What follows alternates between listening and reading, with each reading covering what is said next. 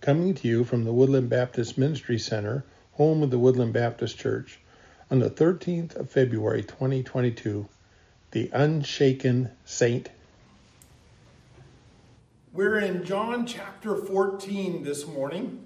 John chapter 14, and you'll recognize it right away if the number doesn't give it away. When you open your Bible to John 14, you will know. Let me read these 6 verses, well familiar to you, I'm sure. Let not your hearts be troubled. Believe in God, believe also in me. In my Father's house are many rooms. If it were not so, would I have told you that I go to prepare a place for you? And if I go and prepare a place for you, I will come again and will take you to myself, that where I am, you may be also. And you know the way to where I'm going. Thomas said to him, Lord, we do not know where you're going. How can we know the way? And Jesus said to him, I am the way and the truth and the life. No one comes to the Father except through me. So I want to talk about a troubled heart today. For that's exactly what Jesus refers to in this passage when he says, let not your hearts be troubled. Why would he even lead out in this section about a troubled heart? Well, we have to go back a little bit into chapter 13. And in chapter 13, some things had happened, some things had been said that caused them to wonder about what was going on. Remember, in chapter 13, we have had Judas outed as a betrayer of Jesus. They didn't know it at the time. They figured it out afterwards. But Jesus certainly knew, and his heart was troubled. In verse 21 of chapter 13, he says, and after these things, Jesus was troubled in his spirit and testified, truly, truly, I say to you, one of you will betray me. Also, we had in this time, Peter responding to a statement of Jesus saying, I will never leave you. And then Jesus predicting his denials at the trial. Let's go back to that in chapter 13. Simon Peter said, Lord, where are you going? Because he had said, I'm going away. He said, where are you going? He says, where I am going, you cannot follow me now, but you will follow afterwards. And Peter said, Lord, why can I not follow you now? I will lay down my life for you. And this is when Jesus spoke about his denials. Will you lay down your life for me? Truly, truly, I say to you, the rooster will not crow until you have denied me 3 times. Right on the tail of that is chapter 14. So you can understand why Jesus would speak to them about their hearts being troubled. The word troubled here is a command to stop doing something that they were doing. It says your hearts are being troubled. Literally, don't let your heart continue to be unsettled. Don't let your heart continue to be unsettled. We need to settle down your heart. It's the idea of the waters being stirred over and over and over again. It doesn't get to the place of calm, which I think is interesting because one of the places this word is also used is when Jesus was asleep in the boat and the storm was going on the outside, and Jesus calms the water, and after the storm was going and Jesus calms it, he says, and then the disciples were troubled. which means they were stirred up. No longer was the sea stirred up, but the disciples were stirred up. But we all know what it's like to have a troubled heart. All sorts of things can come into our life that cause uneasiness and worries and concerns. And Jesus says to his disciples, in this particular incident, don't let your heart be troubled about where I'm going. Don't be fretting and concerned about that. Now, let's paint this picture and fill it in a little bit. Jesus had been with his disciples. He had literally a crew around him for years now. He had been ministering and they had been watching and observing. And now he says, I'm going to go away. And you can understand why their hearts would be troubled. What do you mean you're going away? Where are you going? And you're going away? What's that going to mean for us? What's going to happen to us? All those kinds of questions would come up. And Jesus then speaks to those issues in this passage. He says, let not your heart be troubled. Believe in God. Believe also in me. And we have this familiar picture. In my Father's house are many rooms or dwelling places, depending on your translation.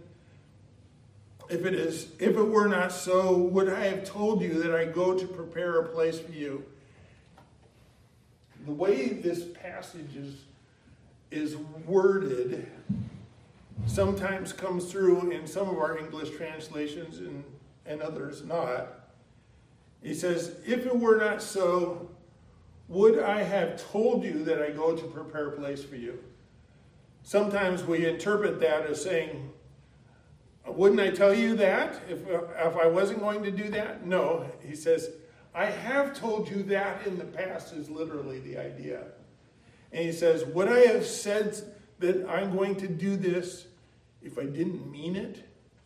Is the idea. Would you have heard from me that I'm going to prepare a place for you if I really didn't mean that?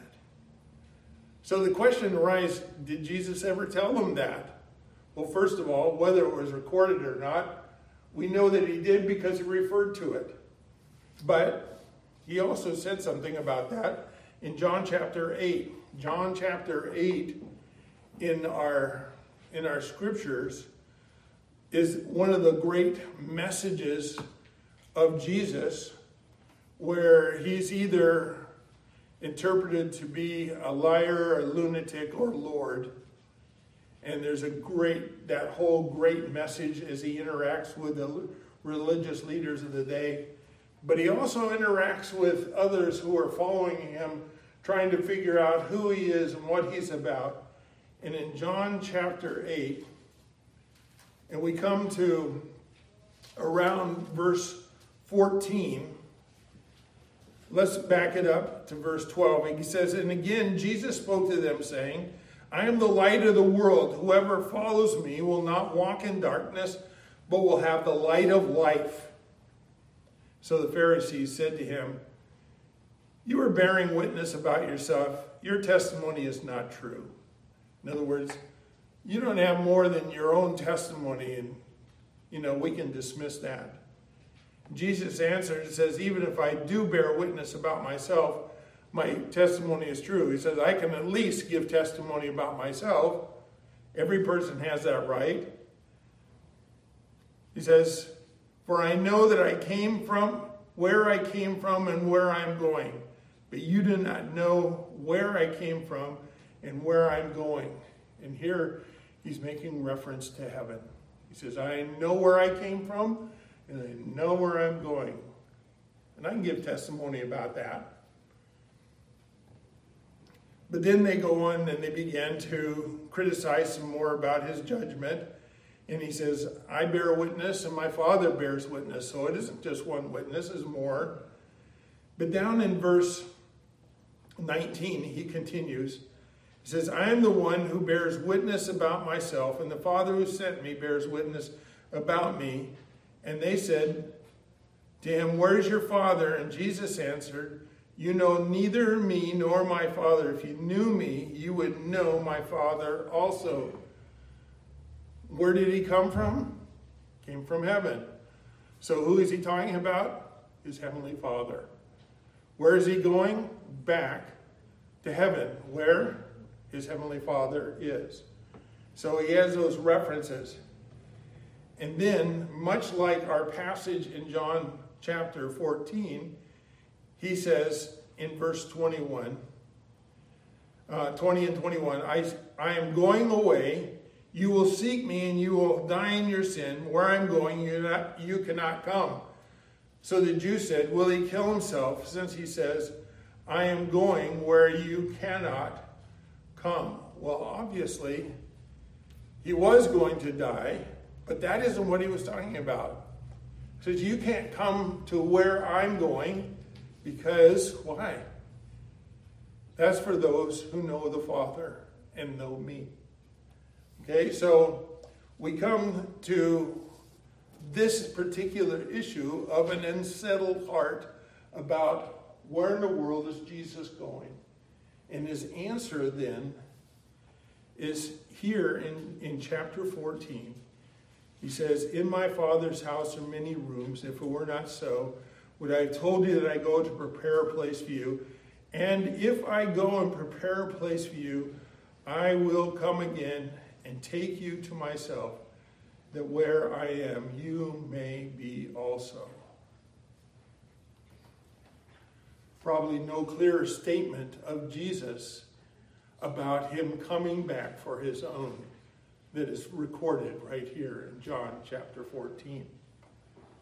You say, well, it didn't happen then, it hasn't happened now. Is it going to happen? The answer is, well, did he say it or not? And if he did, he meant it just like he said it.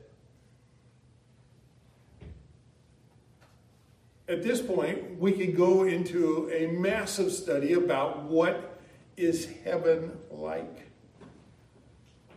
But let's just look here at what he talks about. My Father's house had many rooms, or dwelling places.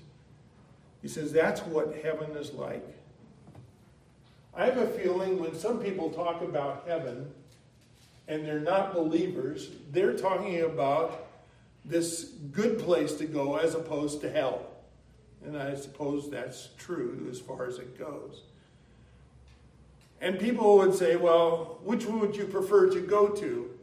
Heaven or hell? Well, you get some facetious people saying, well, my friends are down in hell, that's where I want to go. But if they understand a little bit about heaven and hell, they wouldn't respond that way. But I think there are some people who say, I would like to go to heaven, and their idea of going to heaven is to avoid hell, but they don't really care anything about God. You know, heaven is just a good alternative to hell. And their idea, sort of in their mental picture, is I'll get through a pearly gate and then hang a hard right or a hard left, go down and find myself some place to stay, and I'll avoid God and I'll just take care of myself in heaven. That's not the picture that Jesus places. He says, this is my Father's house. Lots of dwelling places in it. It's not like I'm going to go live on the outskirts of heaven, find myself a nice 40 acres there, settle down and enjoy my solitude life. No, this is heaven where the Father dwells. This is his place. You can't have heaven without having God.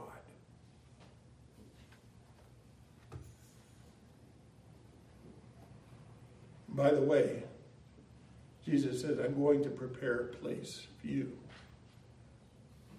This is your place too. For all those who have put their trust in my Father, that's where they're going to go. He says, and if I go, verse 3, and prepare a place for you, I will come again and take you to myself, that where I am, there you may be also. In other words, this whole notion of me going away is not something where you will never see me again. He says, I'm going to prepare a place for you, and I'm coming back for you, and then take you to be with me. And as he's speaking to his disciples in the upper room, they had understood intimacy. They had been with Jesus. And the idea of Jesus coming back for them was something that would resonate with them. They would love that. We'll be back together? Is that what you're saying? And the answer is yes, that's right.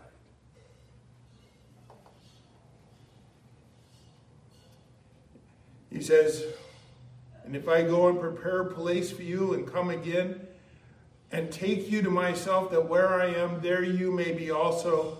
And in verse 4, and you know the way to where I'm going. I'm glad that Jesus said that, and I'm glad for Thomas' question after that. Jesus says, you know the way.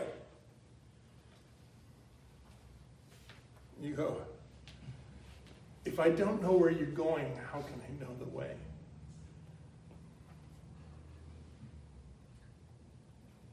And Jesus says, Thomas said, Lord, we do not know where you're going. How can we know the way? How can we know how to get to where you're going if we don't know where you're going? Well, where did he tell them that he was going?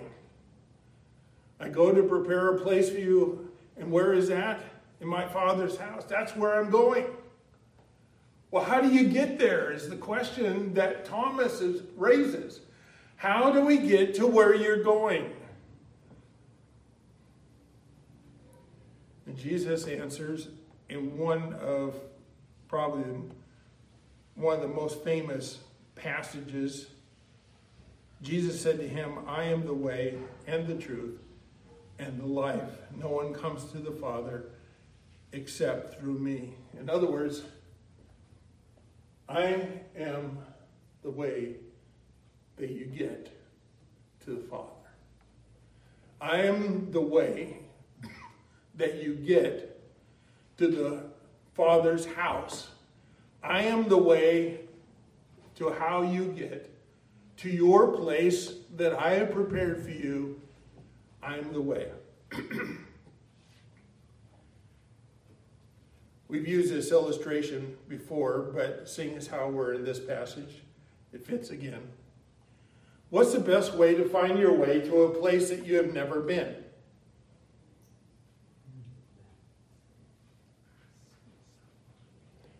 Well, there are some people who like to use GPS. You say, well, just punch it into the computer, figure it out. Those that are old school say, let's pull out the map. Let's find out where this place is. We'll figure out how we can drive there, how we can get there. All those things are true, but that's not the best way to ever get anywhere that you have never been. The best way to get someplace that you've never been is to have somebody who's been there take you. And that's what Jesus says to his disciples. I am the way. It isn't a matter of you're going to have to figure out how to get there on your own. Thomas, you asked a question. He says, you know the answer. You know the way. He says, how do I know the way if I don't know where you're going? It doesn't matter. Why? If you know me and I said I'm going to take you, then you don't have to figure it out.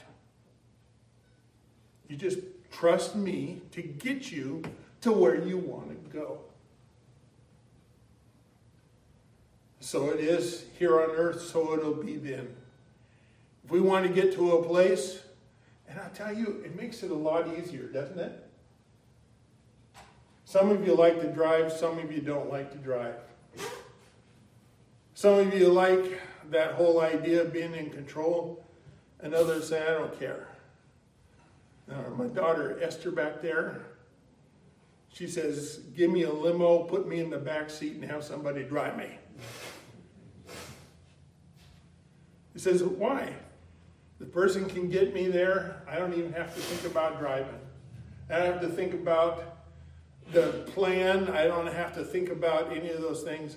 I'll just put myself in the hands of the driver, let him get to me, to where I need to go. And that's what Jesus says. Jesus says, I'm the way. You don't have to worry about getting to heaven, figuring out if you made a wrong turn somewhere along the way. You trust me, and I will get you there. That's the plan. That's the way. By the way, it's interesting that people of the way was one of the descriptive terms to describe the early church. These are people of the way. They know how to get somewhere. How do they know that? They put their trust in the Lord. Jesus goes on and says, I am the way and the truth. We could go into a whole thing about what the truth is, but it's basically what is really real.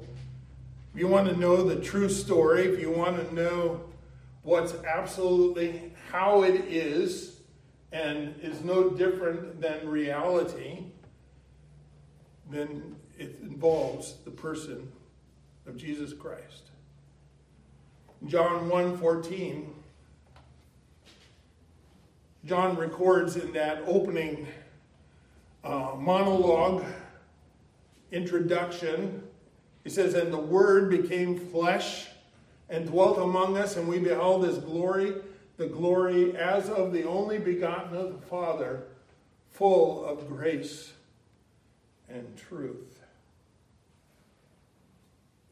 Back in John chapter 8 again, Jesus, as he was speaking to those listening and trying to determine who he was, Jesus said to those Jews who believed him, that was in contrast to the religious leaders, if you abide in my word, you are my disciples indeed, and you shall know the truth, and the truth shall make you free.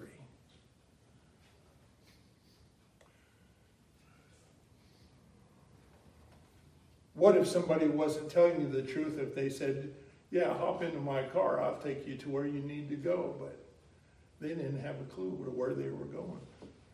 But they told you that they did. What kind of situation would that put you in? Jesus says it's important that I operate according to truth here. When I say, you don't have to figure out the way, all you have to do is come with me. I'm the way, I'll get you there. But he's lying. He doesn't know the way. He just told you that.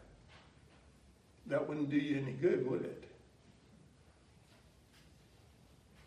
Well, operating according to truth is important. Here we are at the Woodland Baptist Ministry Center, and we're not too far from the freeway. If you went to get on the freeway and you wanted to go to Seattle, which way would you have to go? South or north on I-5? Nobody knows. They have to go north, right? So you go down, back around through town, past some of the stores at Dairy Queen and everything, go onto the freeway, and as soon as you get underneath the freeway, you get on the freeway, and away you go. You go, well, wait a minute, that's south. That's not the right direction to Seattle. Seattle, you have to go north. You can go down that way if you want, but it's easier to go over here and go by Sagawas and get on the freeway, or go down and get down there close to where Walmart is and get on the freeway down. That's the way to take you north to Seattle. But let's say that you got on the freeway and you were headed south. And you turn to the person who's driving and you go, I think you're going the wrong direction. No, I know the way. He doesn't know. He's not speaking the truth. And then you pass a little sign and it says I-5 south, and that's the way you're going. And you go, no, we need to go north. We need to turn this rig around and head the other way. How important is truth? Jesus said, I'm the way. I'll tell you, all you have to do is know me to get where you want to go. And by the way, I'm telling you the truth, because I am truth.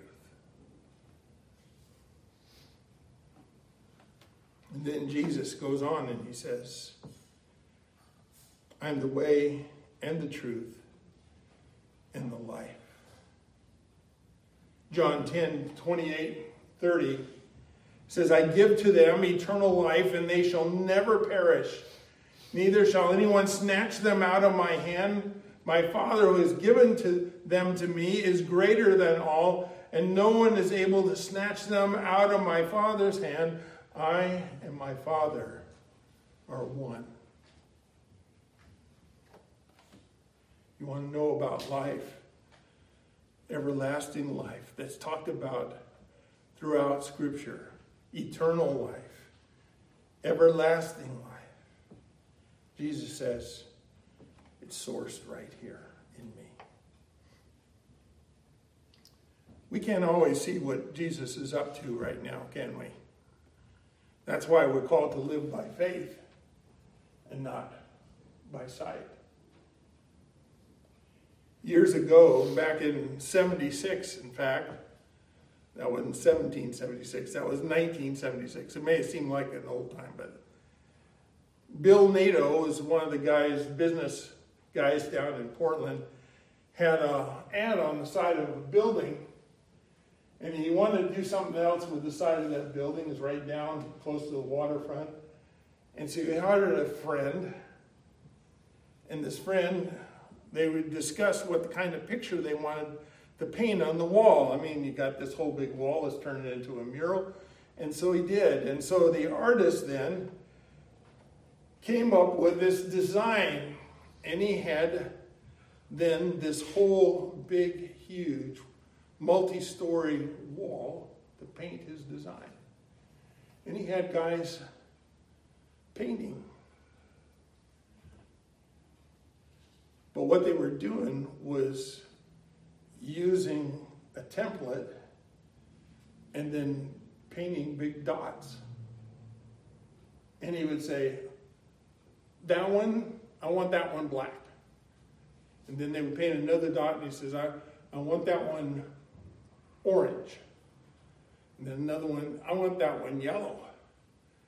And the painter's up there painting, going, what in the world are we doing? Doesn't make any sense to us. The painter, though, down on the ground, knows exactly what's going on. And so he tells all those men working different places to be, to paint different colored dots. And up close, looking at it, these dots were huge and didn't make any sense. How could this be a picture at all? But what they didn't know is that it was painting in pointillism. And if you stood a block away and looked back at the wall, all these dots came together. It was a beautiful butterfly. Couldn't see it up close, didn't know what was going on, but they trusted the designer that he knew what he was doing. And so it is with Jesus. He says, Jesus said, I am the way, the truth, and the life. Let me tell you, I know exactly what I'm doing. And if you want life, this is what you do. Well, how do we get peace in this settled heart then? Jesus had begun with a question, with a statement, and a solution. John 14:1, he says, let not your hearts be troubled. Believe in God. Believe also in me. Remember back in John 10, Jesus said, I and my Father are one. Here he says, no one comes to the Father except through me. Believe in God. Believe also in me. See, if we want a settled heart, it won't come any other way. If our questions about the future and our relationship with the living God are something that in some way trouble us, those issues will not be resolved. They will not be settled except coming to the Father through the Son.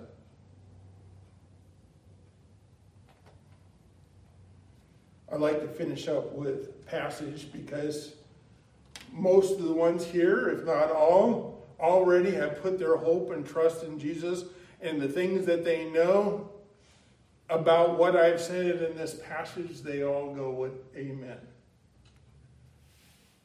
But listen to what Paul wrote to the church at Corinth in chapter 5, 2 Corinthians chapter 5. As he's addressing this church that was giving him all kinds of grief, because there had been all kinds of false teachers making all kinds of accusations against him, Paul is then speaking to the issues about our heavenly dwelling, and this is what he says.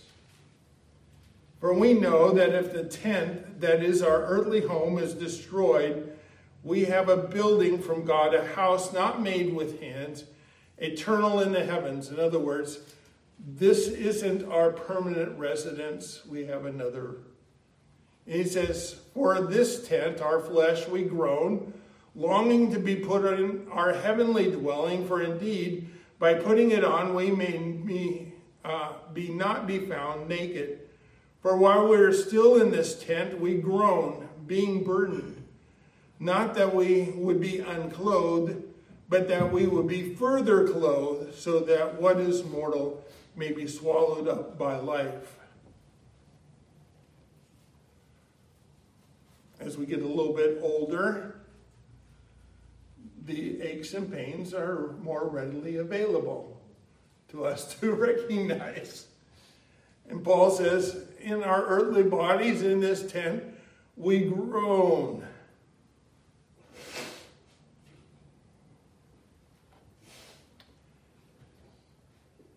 He says, he who has prepared us for this very thing is God, who has given us the Spirit as a guarantee.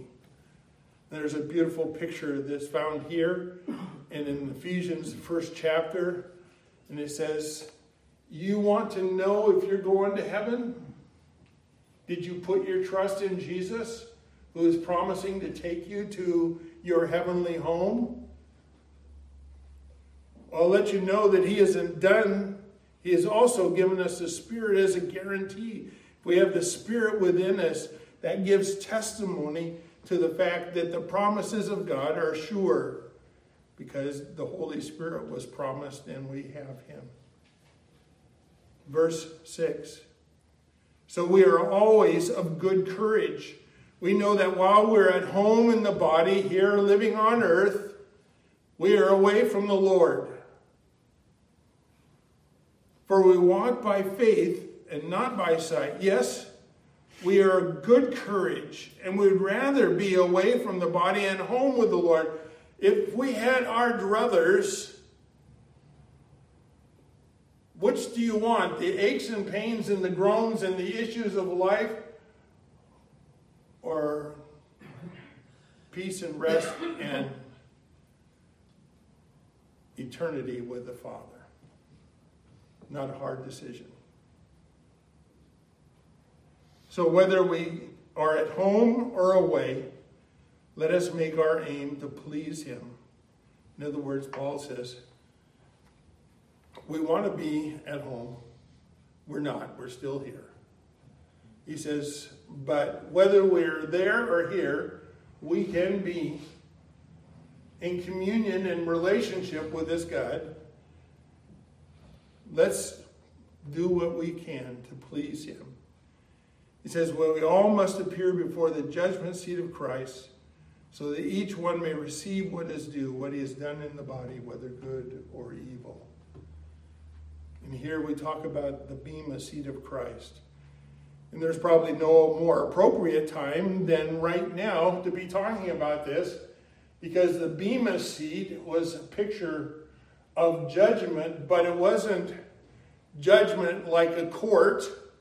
It was judgment like at the Olympics. Especially when you do something like ice skating or something like that, and they have multiple people watching, and they say, well, what kind of artistic skill did this person demonstrate? What kind of technical skill do they demonstrate? And then give them rewards based on what they have done. And so if somebody is marked down, it isn't, you are a lousy, lousy person. He says, no, you just didn't do that well. And that's what he says. We must appear before the judgment seat so that each may receive what is due, what he has done in the body, whether good, evil. How are you living your life? And what will the Son have to say about, quote unquote, how you did?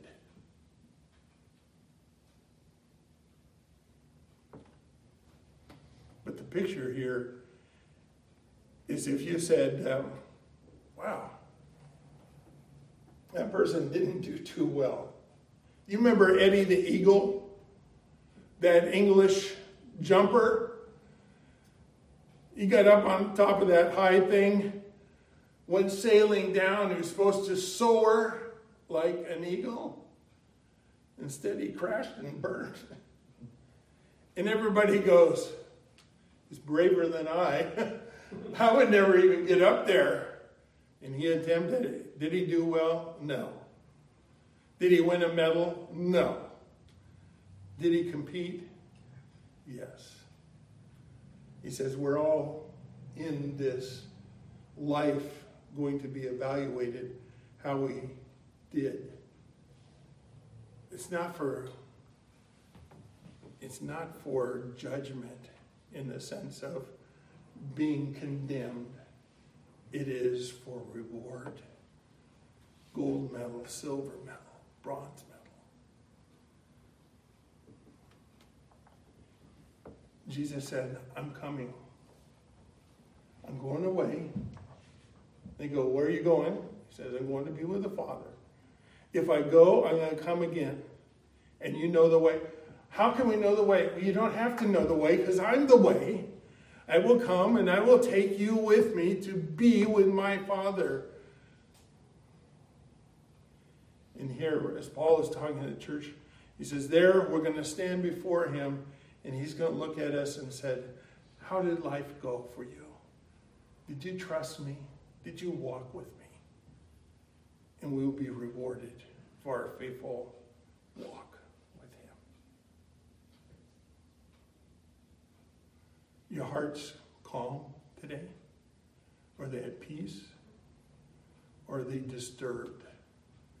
Should be, Jesus said, stop letting your heart be disturbed. Stop letting it be messed around and not calm. Why? You believe in God, believe also in me. It's my job to get you to heaven. You trust in me, believe in my Father.